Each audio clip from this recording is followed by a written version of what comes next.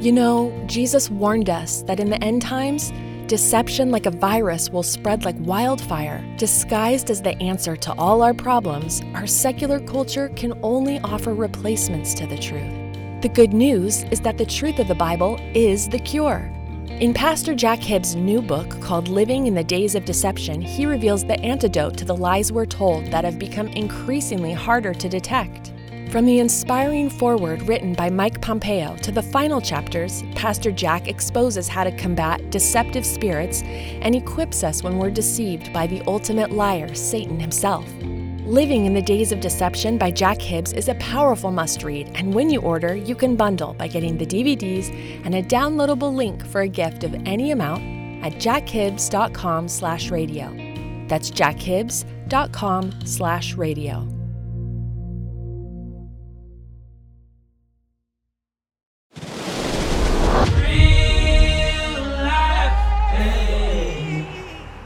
Real Life presents the Jack Hibbs Podcast with intention and boldness to proclaim truth, equip the saints, and impact our culture.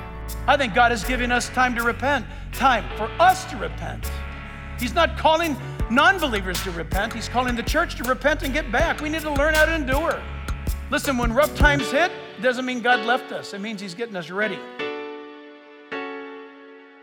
You can get the outlines of this podcast by going to jackhibbs.com/podcast. Today, if this podcast lifts you up and encourages you to live a more fulfilled life in Christ, then make sure you leave us one of those 5-star ratings. To us, that's like saying amen or yes. Then that rating will encourage others to listen. Now open your hearts to what God's Word has to say to you. Here is Jack Hibbs.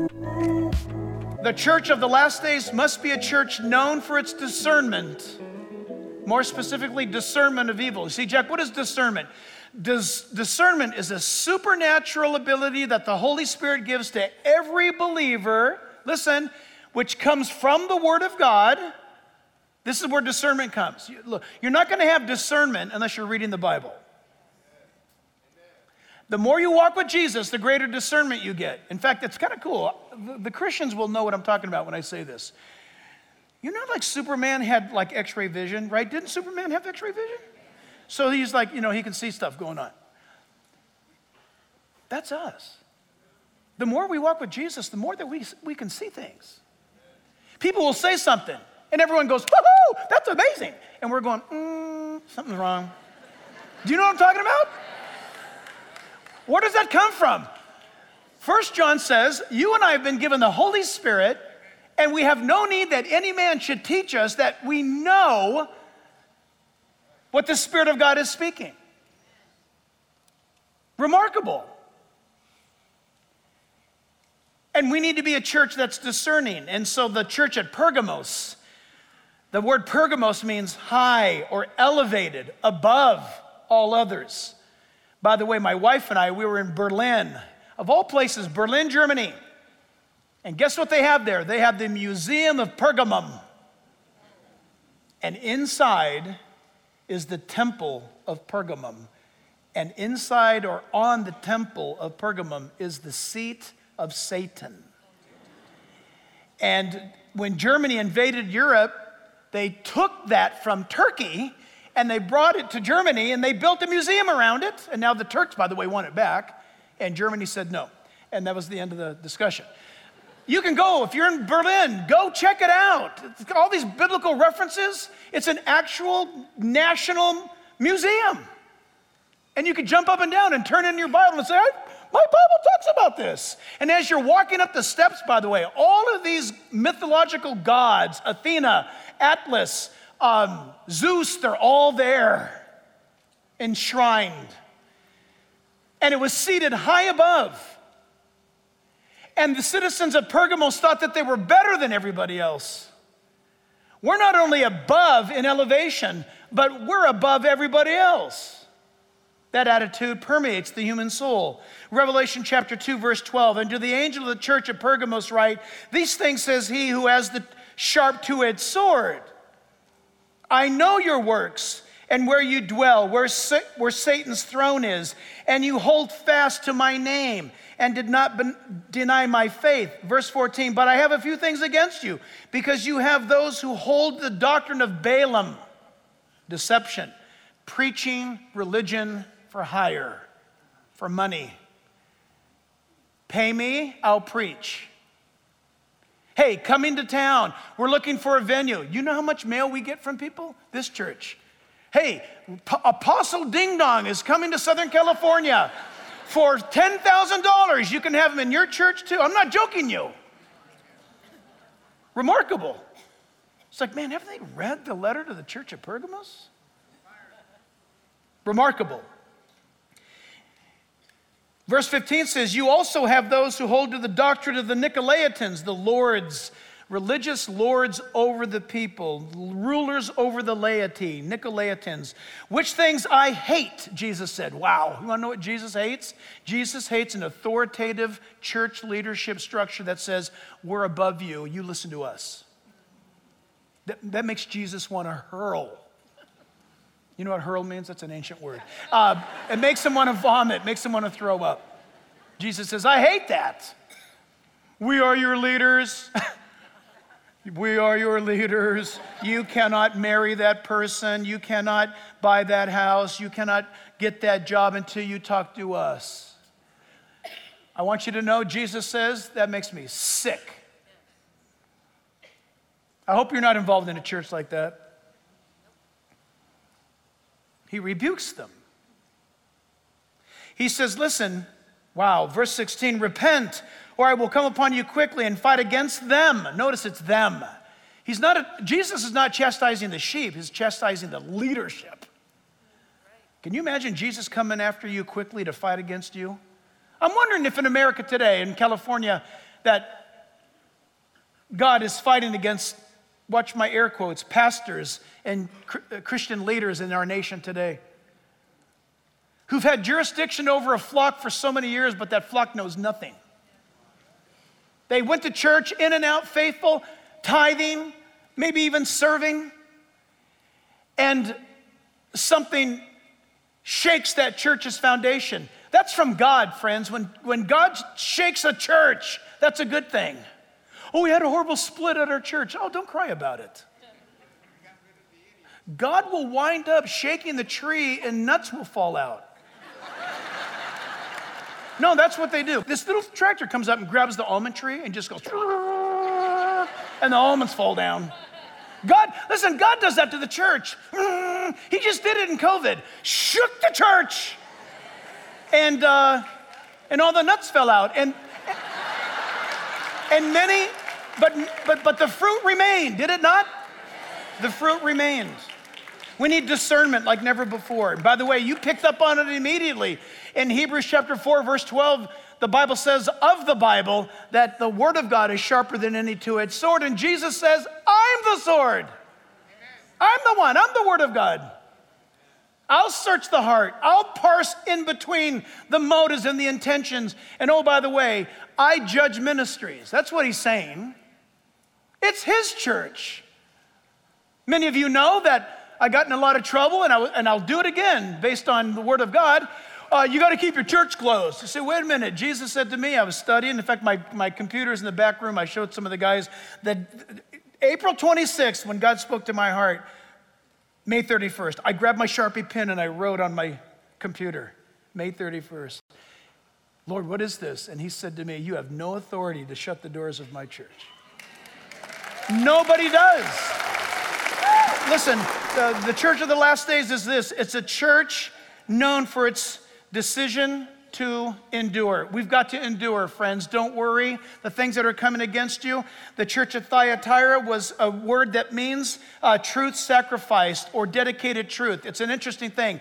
They had the truth, but they sacrificed the truth. And today you can fill in the word with anything else. Well, we sacrifice the truth for unity. Never do that. Well, we're a church of unity. What does that mean? We're a church where all are welcomed. But what does that mean? All are welcomed here. We're a church of tolerance. But the gospel demands that we repent of our sins and put our faith in Jesus Christ, and he's promised to save us. Listen, he loves us so much that he doesn't leave us like we are. The gospel transforms our lives. You need to remember, we need to remind ourselves we are to endure. It's okay. We live in Southern California. We don't know much about endurance. We got it easy for now, right? California seems to be skating. I tell you what, California is cruising on the mercy of God at this moment. I think God is giving us time to repent, time for us to repent. He's not calling non-believers to repent. He's calling the church to repent and get back. We need to learn how to endure. Listen, when rough times hit, doesn't mean God left us. It means he's getting us ready. We must be a church known for its total dependence upon God. Its total dependence upon God. That was the church at Sardis. The word Sardis means remnant or little in number. Many of us feel that way often, but we're not. Sardis was an extremely wealthy place. Have you ever heard of Croesus? The old saying, oh, that guy's as rich as Croesus. Croesus, that was his hometown. He was the richest man known in the region and the realm. Croesus. Very, very wealthy place. But the believers were very few in number. Think about that. You and I live in a wealthy place. But I'm wondering, how many true believers do we really have? It's easy for us to be led astray by trusting in what we have. The Sardis believers had to lean upon him. The Bible tells us there that Jesus spoke to the church at Sardis and he announced to them, therefore, if you will not watch, I will come upon you as a thief, and you will not know what hour I will come upon you. You have a few names, even in Sardis, who have not defiled their garments, and they shall walk with me in white, for they are worthy. He who overcomes shall be clothed in white garments, and I will not blot out his name from the book of life, but I will confess his name before my Father and before his angels. Isn't that a beautiful, awesome statement? You may be few in number, but let me tell you, Jesus is saying, keep yourself clean. Every day, dear church family, wake up every day and say, Lord, give me the Holy Spirit's power to keep my spirit clean. I love that, because if your spirit's clean before the Lord, you don't have to worry about your eyes, your hands, or your feet. If your spirit's clean before God, your feet and your eyes and your hands will follow. But when your hands and your eyes and your feet are in charge, other things happen. We need to be a church in these last days unwavering in our priorities. Church family, the Word of God must not be superseded by anything. And to this, the church at Philadelphia is the church that you want to be. Philadelphia means brotherly love. Brotherly love, located in such an area that was a very powerful place and an example. It was a missionary church, by the way. It was dedicated to getting the Word of God out. Every single one of us. Listen, God showed us from the beginning of this church. When we used to start plant churches right from the beginning in Russia and in Germany, right from the beginning in the very early 90s, the point was this. God made it very clear. Jack, there's only two types of people that make up the body of Christ. There's senders and there's goers. Think about that. You say, I don't want to go to, I was going to say Detroit, but I just met someone here from Detroit. So I don't want to be a missionary to Detroit. Thank God for the missionaries in Detroit. But you might say, well, if I open myself up, God might send me to Cuba or to Bangladesh or something. Listen, if God's not calling you to Bangladesh, you're going to know it. You're not going to want to go. If God's calling you to Bangladesh, you keep looking at your globe. You keep thinking and dreaming of Bangladesh. You keep reading about it. You're Google earthing Bangladesh. You're like fascinated. And your family's going, what's wrong with you? Yeah, I just can't get Bangladesh out of my mind. And you get all excited about it. And you say, oh, God, will you please send me to Bangladesh? And God says, that's exactly what I've been working in you all this whole time. And you'll be delighted about it. No, God doesn't send a missionary out and it's like, oh, will you help support me? Will you be a sender? Because I'm the goer. Where are you going? Detroit. Pray for me. Are you kidding? You can't stop the person from going to Detroit. You can't stop them from going to Bangladesh. Are you hearing me? The rest of the church says, where do I make the check out to? That's what we're all about. Listen, the Philadelphian church in this age, it could be us if we choose to. We need to have hearts of hot love for God. We need to be careful that we don't see ourselves above everybody else. That we're a church that's discerning, not falling for all these ridiculous, spiritually wrapped things like we're in some toy store. We need to be a church that is alive. Number 7, and I am, the church must be known for its true humility. And that, the Laodicean church, interesting, the word Laodicea is named after a woman, actually. The city was the wife of that ruler of that realm. But her name means, and Laodicea adopted her name, is to judge, or the city of judgment. And they took it as a badge of honor. We are the city of judgment. We'll tell you what's right and what's wrong. I find this fascinating. Laodicean period, eschatologists will tell you that it's the church of the last days before Christ returns for the church. I have a radical view on the church at Laodicea. Even though it's mentioned within the 7 churches of the letters to the 7 churches, I don't believe that the church of Laodicea is a born-again church. You say, well, that's a strong statement. There's people in there that need to hear the truth to get saved, but I base it simply upon this. Jesus is knocking on the door, trying to get in. And to the angel of the church at Laodicea write, these things says the Amen, the true, the faithful and the true witness, the beginning of the creation of God. I know your works, that you're neither cold nor hot. I wish you were either cold or hot. So then, because you are lukewarm and neither cold nor hot, I will vomit you out of my mouth. Because you say, I'm rich, I have become wealthy, and I have need of nothing. And do not know that you are wretched, miserable, poor, blind, and naked. Verse 19, as many as I love, I rebuke and chasten. Therefore, be zealous and repent. Here it is. Behold, I stand at the door and knock. If anyone hears my voice and opens up the door, I will come in and dine with him. What a tragic moment that Jesus is outside of a church trying to get in.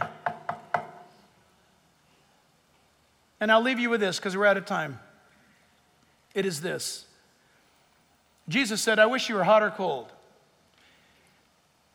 What you may or may not know is that Laodicea was nestled in a spot right off of the Lycus River. And to the north of Laodicea is the place you can go to today. It's spectacular there in Turkey. It's Hierapolis and the hot therapeutic pools of Hierapolis. They're a Bible teaching site. They're a tourist site. People go there today and they'll bathe and receive therapy from these therapeutic waters. They're very hot, very soothing. And Jesus said, I wish you were hot. Well, on the other side of the Lycus River Valley was the great mountains of that region, and the snow falls and the snow melts and the tributaries come together in ice cold water. And Jesus said, I wish you were cold. Hey, I wish I could go and be refreshed and experience therapeutic fellowship with you, but that ain't happening. Or at least I could cross the river and go on the other side and receive a cold glass of water from your incredible springs that flow. But you're not that either. Guess what? The water that flows out of Hierapolis and the water that flows out of Colossae flows down into a place, and they meet at the Lycus River Valley called Laodicea. The water is poisonous, tepid, and disgusting. If you put it in your mouth, it's like putting rotten eggs in your mouth. And Jesus said, Pugh. Can you imagine? And that's gentle. Can you imagine God vomiting? I will vomit you out of my mouth. So church, what you and I need to be at a time like this is a body of believers that have jettisoned all excuses, have determined to live radical for God, that there's nothing that's going to hold us back anymore. We refuse to be intimidated of this world. Our God's enthroned. Satan's losing ground. Christ is coming. And we pray that Jesus will even soon trumpet us up out of here. In Jesus' name, and all God's people said, Amen. God bless you.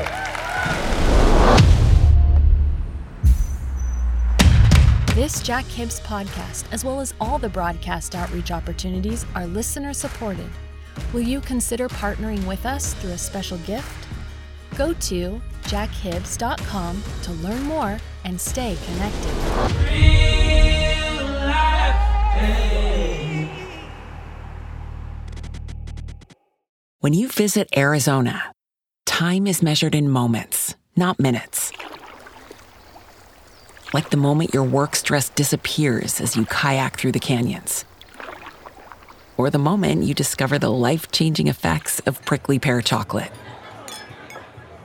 But nothing beats the moment you see the Grand Canyon for the very first time. Visit a new state of mind.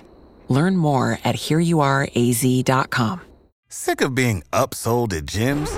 My guy, you're currently a base member? For $90 more, I can upgrade you to our Shred membership. For $130 more, you'll be a Swole member. And for just $300 more, you'll reach Sweat Platinum.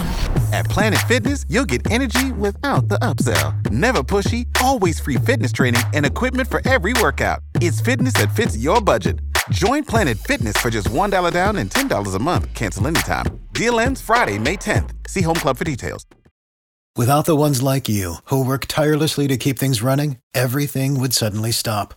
Hospitals, factories, schools, and power plants, they all depend on you. No matter the weather, emergency, or time of day, you're the ones who get it done. At Grainger, we're here for you with professional-grade industrial supplies. Count on real-time product availability and fast delivery. Call, click Grainger.com, or just stop by. Grainger, for the ones who get it done.